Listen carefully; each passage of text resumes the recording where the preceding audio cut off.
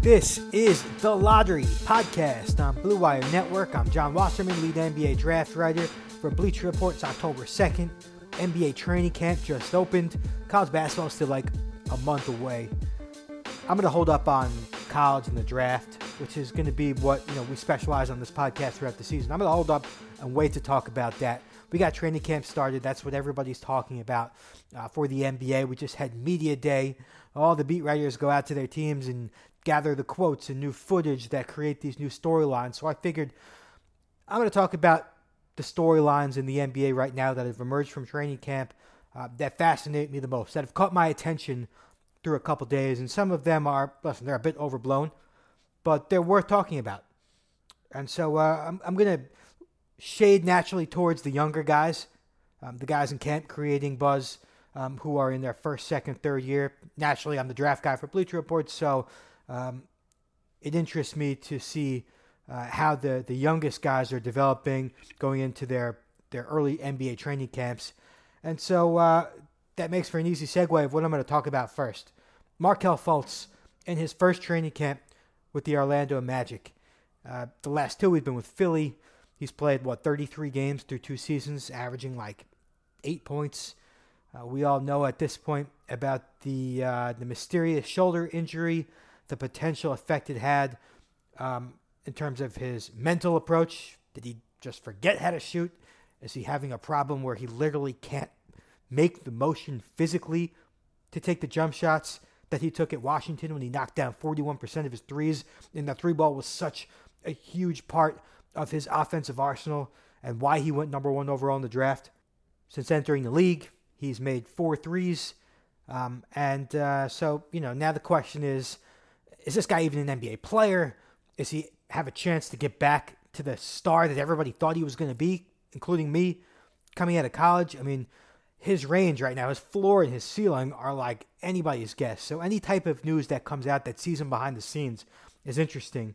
And, you kind of expected to hear this, but naturally, the buzz has been positive, and Jonathan Isaac came through with a pretty eye-opening quote per OrlandoMagic.com's John Denton.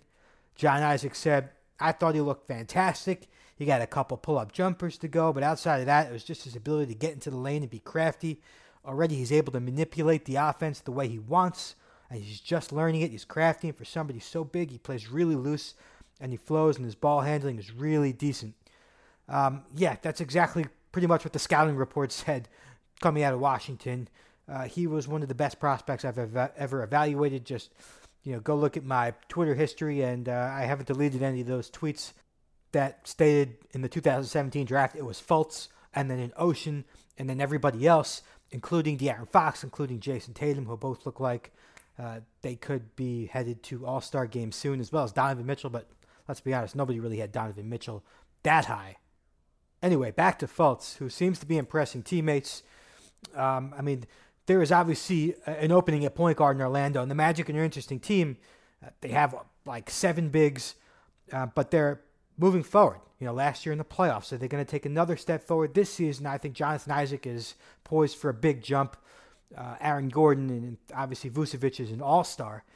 But if you add a guard like Fultz to that point guard slot, along with Evan Fournier, who I think is pretty underrated, somebody who can get you 20 on any given night.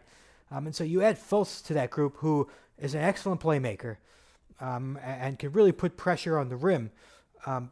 If he can unlock his potential, suddenly Orlando is an interesting team. I don't think they're that interesting without Fultz being that good. That's why I think he's such an X factor for this franchise, maybe for the Eastern Conference in general. But, I don't know what to expect from Fultz. It's good to hear that he's knocking down pull-ups. That pull-up, again, that was his biggest weapon in his bag coming out of college. He had that high, smooth release. And who knows if it's going to come back. The other day, some video surfaced of him making jump shots during practice. I guess his form looked different. It still looked different from what it used to be, but I guess anything is better from what we saw in Philadelphia. And, what's still fascinating is that we really have not heard much from Fultz on what's actually bothering his shoulder. I know that they diagnosed it the same thing that some pitchers get, and it's a nerve problem. in his shoulder. And I'm still on board with that's really what started this whole problem. And I know that there's been things with he's had a shot doctor change his form, and then you saw just during free throws he'd like pass the ball back and forth between his hands, trying new like weird routines to get a smoother release.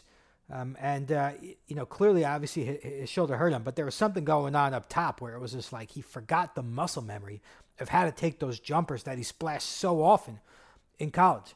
So it's anybody's guess to see if the jumper ever comes back, which I think, if he could start knocking those down, it'll unlock the confidence in the rest of his game, which is already pretty good. His shot creativity, his playmaking, his ball handling, and a good size for a point guard, along with the athleticism. I'm rooting for him. Obviously, I'm rooting for him because I had him number one. But also just a quiet kid, a good kid. Nobody really has anything bad to say about him off the floor. It's unfortunate how his career started. I'm pretty sure he follows social media just based on the way he uses it. So he definitely hears what people have said about him over the years. So rooting for him. He could really be an X factor in Eastern Conference. Interesting to see if Jonathan Isaac was just blowing smoke or if Fultz really does look like he's gaining steam and could come back finally and have that bounce back season that we've been hoping for. Zion Williamson spoke to the media recently. He was kind of vague about what he said, but I understand what he was getting at. He said he could play the 3 this year, he could play the 4 this year, but Coach Alvin Gentry, the Pelicans, he was going to be very secretive about the way he'd use Zion. I think they're going to use him all over the place. I think they're going to put him in ball screen situations. He was actually one of the most efficient in the country last year doing it, although he didn't have as many possessions, obviously, as guards. But I think he's going to be best utilized at the 5. I love the idea of Zion Williamson, small ball center. I mean, he clearly has the size and bulk to battle with the heavier bigs down low. And I think he kind of compensates for that lack of height. Again, with that strength to play through contact, but also the explosiveness and the anticipation, how quick he gets off the ground. He could play higher than his height suggests he should be. But yeah, I mean, you could play fast with him at the 5. I mean, he's going to be a lot of fun to watch. He talked about how he has the green light to grab a defensive rebound and go coast to coast. He has very good ball handling skills in the open floor, not as much in the half court. But in the open floor, when he has room to execute a move, his in and out dribble is really good. He has that body control while he's moving at a high speed. And so I think he's got the chance to be one of the unique big men transition weapons. But I love the idea of putting Zion at the 5 there, maybe playing Ingram at the 4. Regardless, it sounds like they're going to move Zion all over the place, make defenses have to mix and match and change things up and adjust on the fly. Because Zion is so unique. I mean, that's what really drives his upside is the fact that we've never seen anybody like him. And so that's what creates this perception that his ceiling is that unicorn ceiling. And I got a feeling Gentry is going to milk him for all he's worth in terms of moving around, exploiting his interchangeability, his versatility, whatever word you want to use. And so I expect him to play 4. I expect him, I guess, play some 3 if he already mentioned it, which would be interesting. He's going to need that jump shot, I think, depending on who you put at the 4 or 5. But I think he's going to be most exciting as a small ball 5. The Pelicans could really push that pace if their starting center is Zion. Let's move to the Atlanta Hawks camp, where Lloyd Pierce is talking up his new rookie, the one that they traded up for from number 8 to number 4, DeAndre Hunter. And this is from the Hawks website. I've coached a couple guys who played deep in the NCAA tournament. He's the first one I could see why Virginia won. He's got a poise about him. Nothing rattles him. He's very humble on the court. It's just all about business. He knows all 5 spots already defensively. He's about as solid as they come. He makes open shots. He can actually put it on the floor. I have a ton of respect for the kid already. We are going to love DeAndre. So, I don't love DeAndre clearly as much as the Hawks do. But I had him around number 12 on my board. I saw a high floor role player, and that's kind of what I see with Atlanta. I think his value is going to come down to, can he make enough open threes? I don't see him be a very creative offensive player in terms of giving the ball and let him put it on the floor like Pierce said he could. Yeah, in the straight line drive he can. And he's got some nice shots out of the post, although I don't expect Atlanta to run too much post offense through Hunter. I think if they're going to run post offense, they're going to give it to John Collins. I think Hunter's going to be doing a lot of standing around the arc, and it's going to be very important for that three ball to fall, A, for the Hawks, who took the third most amount of threes last year in the NBA, and B, for his individual scoring ability. Because, again, he's not a great one-on-one scorer. He's not somebody you're going to run ball screen action with. He's going to have to do a lot of spot-up shooting. And so at Virginia, he was very accurate, 41% through 2 years. But he averaged fewer than one make per game combined. And so he didn't take a lot of threes. He made the open ones, like Pierce said. But he's going to have to be a little bit more aggressive. He also has kind of a line drive trajectory on his release. I don't know, maybe the NBA's arc might be a little deep for him. So I'm a little bit more hesitant on Hunter's upside and Hunter's potential impact next season. I'm good with talking about his defense. Yup, he's 6'7", 225, 7'2" wingspan. He's going to guard fours. He's got the foot speed and the length to really be an effective wing defender. I'm a little bit skeptical about any rookie coming in and making an impact on defense, even the best ones, even the ACC Defensive Player of the Year. I think he's going to hold his own. But, is he going to be a really impact defender right now? I don't know. Maybe down the road. Anyway, Hawks seem very high on Hunter. I see a nice role player for them. I don't see a big difference maker, certainly not this year anyway. I totally get why Pierce likes him. Again, the professional approach, the defensive mindset.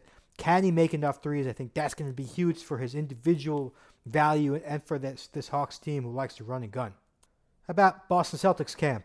Romeo Langford, some buzz about him. Actually, we've heard more about Carson Edwards and Grant Williams, the team's, number 22 and number 33 pick in the draft, I believe. Romeo Langford didn't play Summer League. The reports that a hurt thumb had affected him all season at Indiana, where he shot 27% from three. But now the rumor is that he has healed. His thumb is healed. And according to Boston.com's Daisha Smith, his improved shooting was evident during practice. And shooting is just, the swing skill for Langford. He is a scorer. Reminds me a lot of Bradley Beal in terms of their shot creating ability, their bodies. He's not the shooter that Beal was, certainly coming out of Florida. And his jump shot's going to be huge for determining his value and how good he is, right now and long term. And Boston, who already has a handful of guards, Kemba Walker is going to dominate the ball. Plus, they already have Marcus Smart. Jaylen Brown plays some two. Jason Tatum plays some wing. Gordon Hayward's going to probably handle the ball, even though he's a four. I know there's Carson Edwards. There's just not many opportunities for Langford this season. And so if he does play, he's probably going to be doing a lot of spot-up shooting, and he's going to need that jumper to work. Now, it's also reported that he hasn't started 5-on-5s yet. I'm guessing that he's not a member of the rotation early on, and just based on his fit into the lineup, even though every lineup could use just another scorer, there's just not going to be many chances for him unless an injury happens to somebody. So it's nice to see that his hand is healed and that he's shooting better. Do I believe that he can be a better shooter than he was in college? Yeah, I do. He was actually one of the most efficient mid-range scorers in the country and in the draft. But when it extended out to the arc, there was a lot of instability with his release. A lot of shots you could just tell weren't going in the second it left his hand. It sounds like there was something wrong with his thumb, so I'm not going to be too critical during a small sample size at Indiana, where he was a focal point of defenses. But certainly that is the swing skill that's going to determine how good Langford can become in the NBA. Good to hear that he seems improved. We'll see if he can carry over to the regular season. Honestly, I'm guessing Carson Edwards has a bigger rookie year than Romeo Langford. Let's move to San Antonio. DeJounte Murray, remember him? Missed all of last year with an ACL tear. He seemed like a prime breakout candidate before that injury. The big thing with Murray has always been his shooting. He's a big-time athlete, good size, an excellent rebounder, tremendous defensive potential, can break down defenses and set up teammates off penetration. But his jump shot is the swing skill for Murray and whether or not he can be a star in this league. And so the quote out of Spurs camp comes from Bryn Forbes, via the San Antonio Express News. Honestly, I think people haven't seen what he could do, said Forbes. He's added a lot. His jump shot from 15 to 19 feet is money now. It's an interesting quote for a couple of reasons. Of course, it would be really exciting if Murray's jump shot really is money now. From another angle, his 15 to 19-foot jump shot, how often do you get those open looks in the NBA? I mean, for a point guard, I'm more interested to find out what's his jump shot like from 23 to 25 feet. Because in today's league, that's really what you need to score in volume. And so, I don't know what to take of it. It's obviously good to hear that he's shooting the mid-range shot well during training camp. It's also good to hear that he's healthy. And it seems like the Spurs should have big plans for him. Eventually, I think they're going to have to start to look backwards and start focusing on the younger guys. Not like DeRozan's so old. Aldridge is, I'd say he's getting up there. But eventually, unless they're able to add another star, the Spurs are going to have to start focusing on their young players. And Murray is their key one. I know Lonnie Walker, they have a lot of high hopes for him. And they drafted Lucas Samanic and Keldon Johnson. Oh, and Derek White, who I'm very excited about, was high on him out of Colorado. Former JUCO player another guy who looks like he's poised for a breakout year. But I think the most eyes are going to be on Murray after he sat out last season. I think he's got the most upside of those players I just mentioned. And we'll see what kind of jump he can make and how good his shooting looks because he really hasn't been much of a threat through his first couple of years in the NBA. Before we move on, shout out to ShipStation. ShipStation helps you get orders out quickly, save money on shipping costs, and keep your customers happy. No matter what you're selling, Amazon, Etsy, your own website, ShipStation brings all the orders into one simple interface, making them really easy to manage on any device, even your cell phone. ShipStation works with all the major carriers, including USPS, FedEx, UPS, even Amazon Fulfillment, so you can compare and choose the best shipping solution for you and your customer. They even offer big discounts on shipping costs. Now, any business can access the same postage discounts that are usually reserved for large Fortune 500 companies. You'll always know that you're getting the best deal. No wonder ShipStation is the #1 choice of online sellers. You'll ship more in less time at the best rates available. And right now, the Lottery Podcast listeners can try ShipStation free for 60 days when you use the offer code BLUE. There's absolutely no risk. You could start your free trial without even entering your credit card information. Just visit ShipStation.com. Click on the microphone at the top of the homepage and type in BLUE. That's ShipStation.com, then enter the offer code BLUE.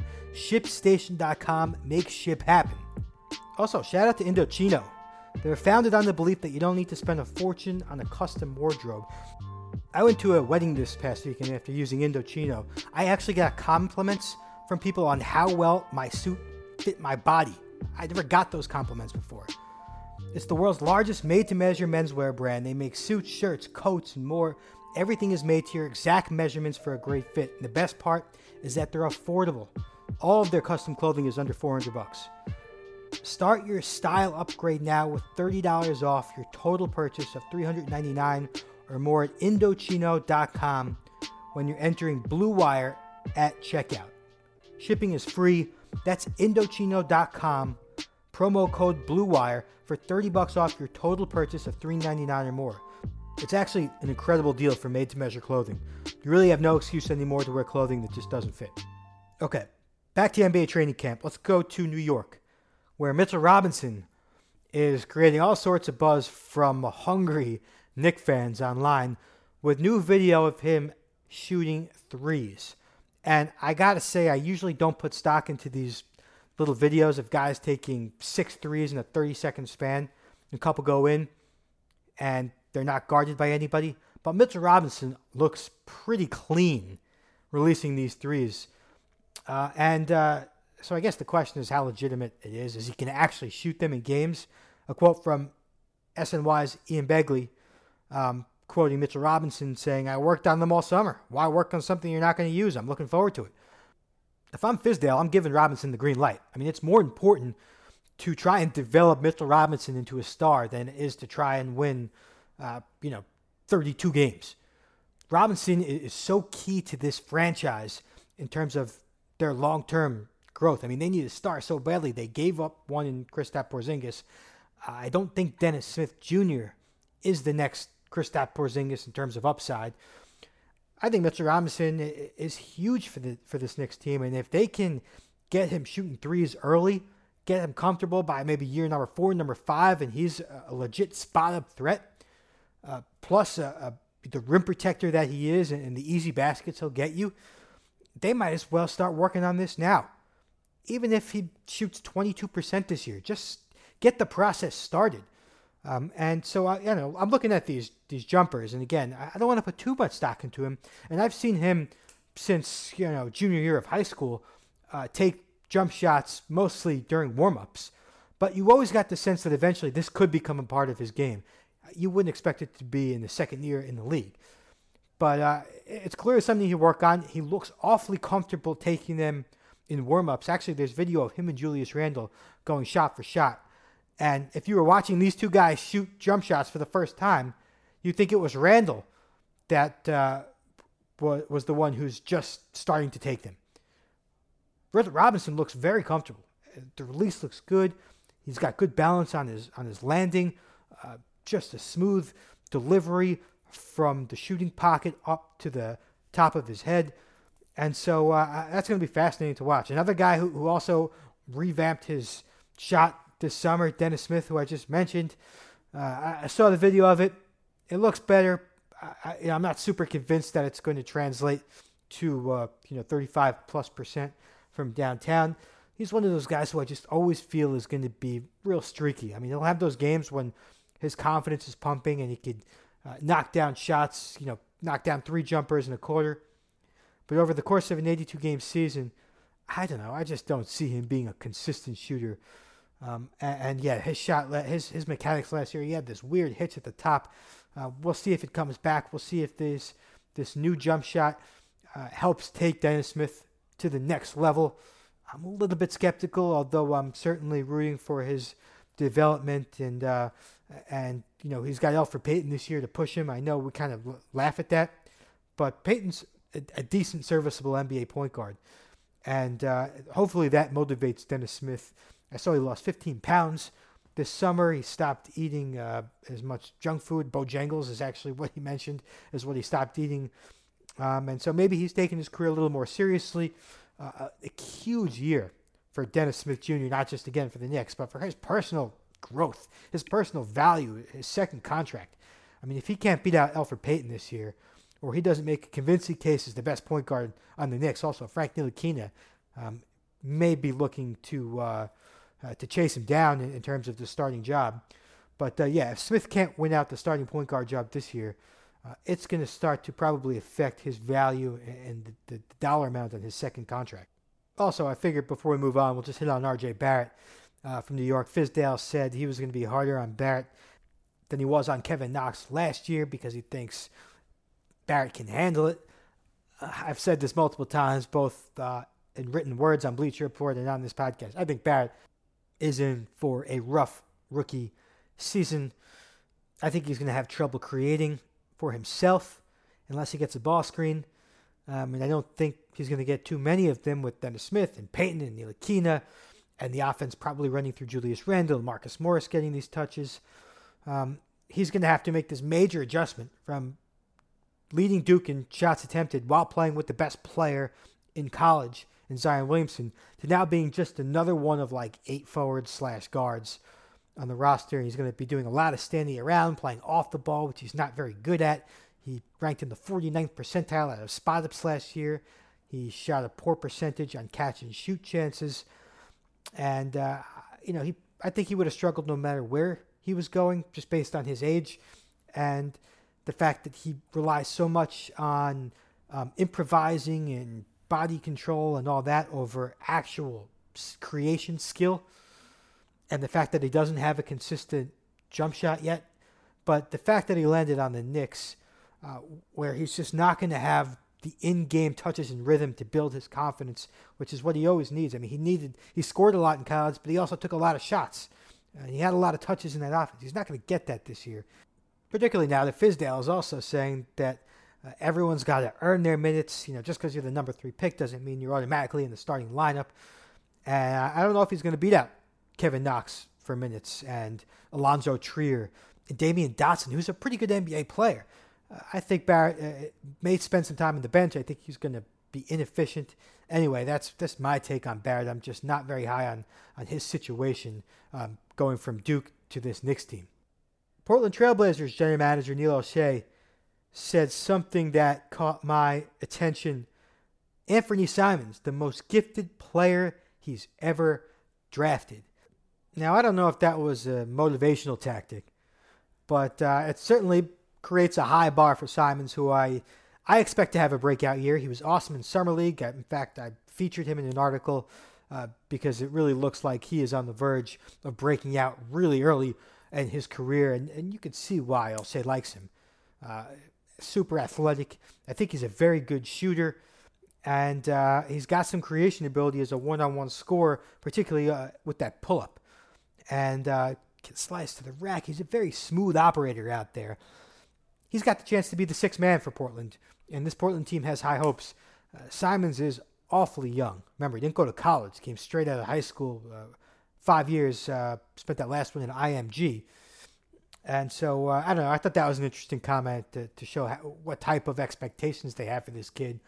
And to think of, how important of a player he could wind up being in the playoffs, with Portland expected, or I'm sure looking, to head to the NBA Finals this year after getting to the Western Conference Finals last year, losing to Golden State, who probably won't be there this year.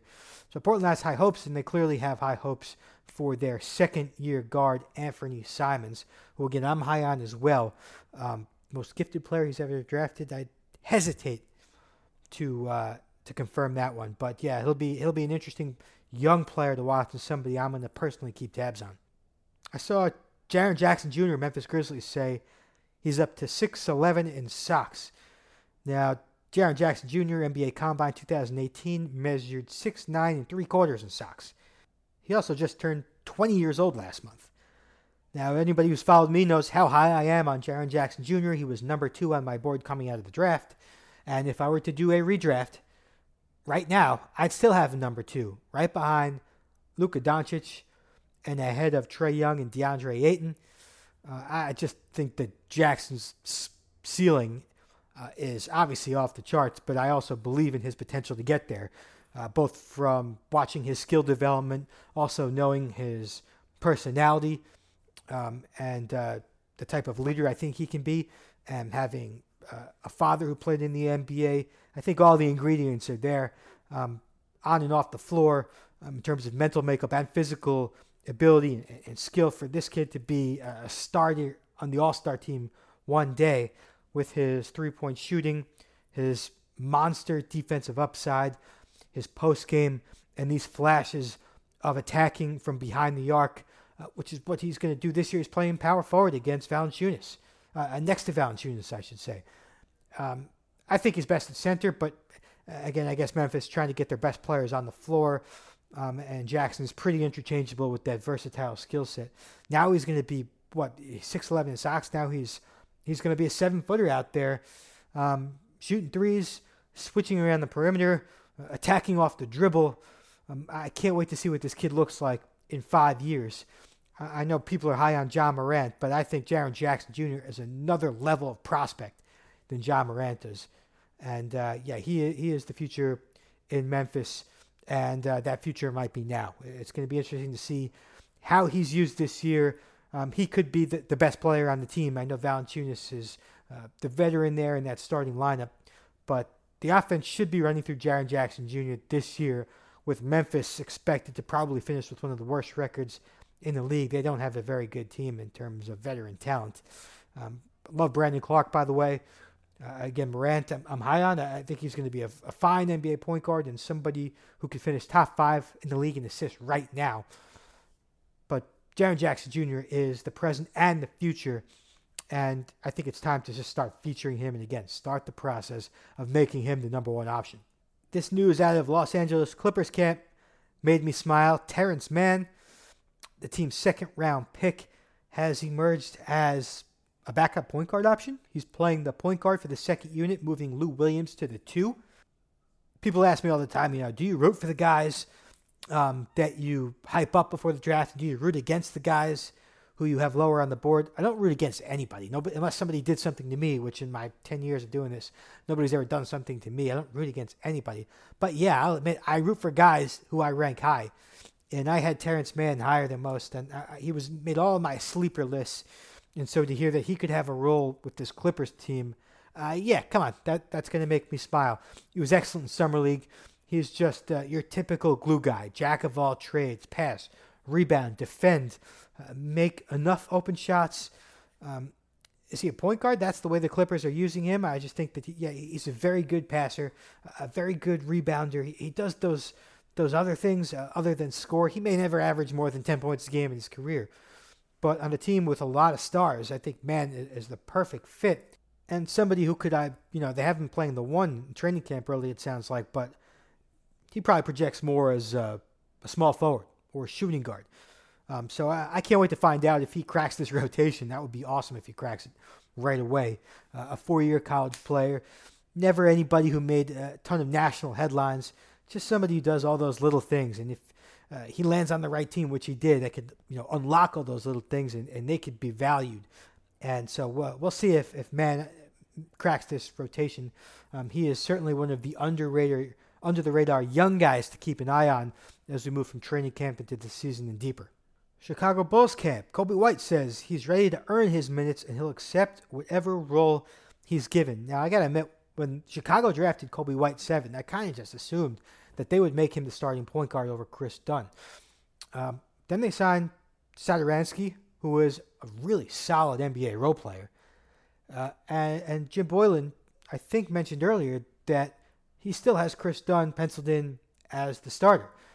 And so it'll be interesting to see how Coby White's used this year based on Boylan's preference for veterans, the team looking to make a jump up the standings, and the fact that Coby White was brutal in Summer League. 3 for 30 from behind the arc, 4.8 assists to 3.8 turnovers. He's not going to be great on defense this year. He's probably going to be a bad decision maker offensively, and it doesn't seem like his three ball's ready to be consistent. It really wasn't. At North Carolina, he was more of a streak shooter there. So it's possible we don't see much of Coby White this year, although I do think that he is best suited right now to give the Chicago Bulls second unit a nice spark. He is, like I said before, a streak scorer, a streak shot maker. The Bulls had the 29th ranked offense last year. So it's worth throwing White in during games when they need something to spark the offense. White's capable of being that guy, but it doesn't sound like he is going to be a regular, certainly not in the starting lineup, but he may not even be a regular in the rotation despite how high he went in the draft. Back to New Orleans, because I'm watching ESPN right now, and I just saw these Lonzo Ball, his new shot that's making headlines. And Ball's jump shot has been a topic of conversation dating back to high school. He's had that weird form with the across his body release. And will it translate? He shot well in college, but he hasn't shot well through 2 years with the Lakers. The new shot certainly looks different. It certainly looks better. Will it can he make pull-ups? He was never a big pull-up guy. It took a little bit to get into his pull-up delivery. And if you ask me, pull-up is such a big shot for a point guard, particularly one who's not very explosive in terms of getting to the basket. Lonzo needs that pull-up in his bag. And so the new shot form will be interesting to see how that develops, and because that could be really key for him if finally he could start shooting like everybody thought he would coming out of UCLA. Before we close, let's just head back to Chicago because news is popping up every 5 minutes. According to NBC Sports Chicago, Wendell Carter Jr. has put on 15 pounds, and he's mentioned taking more three-pointers this year as a pick-and-pop player. I'm high on Wendell Carter. Injured last year, tough to really to fairly evaluate his rookie season. The bar should be set higher this year. He was already pretty strong, so adding 15 more pounds, adding weight's not something you would have put on Carter's scouting report.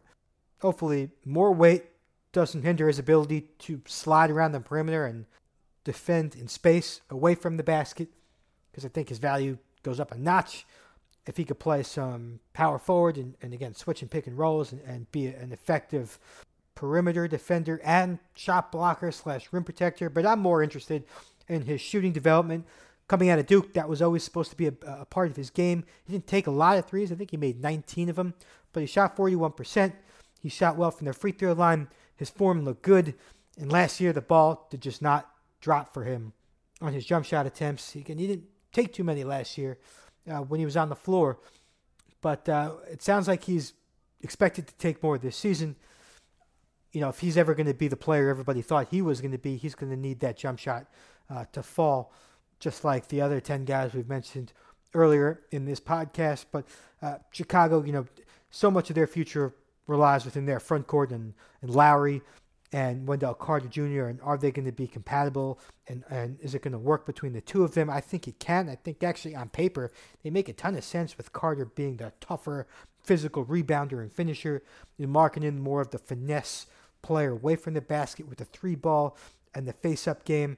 But still to unlock Wendell Carter Jr.'s offensive upside, because right now he's mostly just a back-to-the-basket scorer, finisher, and offensive rebounder. He's going to need to become a regular pick-and-pop guy.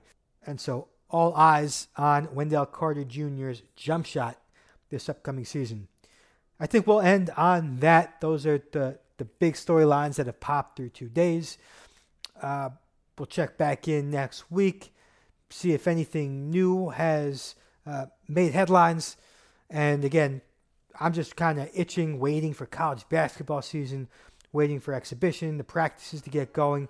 Right now, we still have Anthony Edwards from Georgia atop the board, though he's certainly not sharpied in there. He's more lightly penciled in with Cole Anthony just a hair behind, and LaMelo Ball probably at number 3. The draft conversation this year will be fun, as always, but I don't want to get it started yet. I want to see these guys actually play a single college game before I start picking them apart. Tune in next week.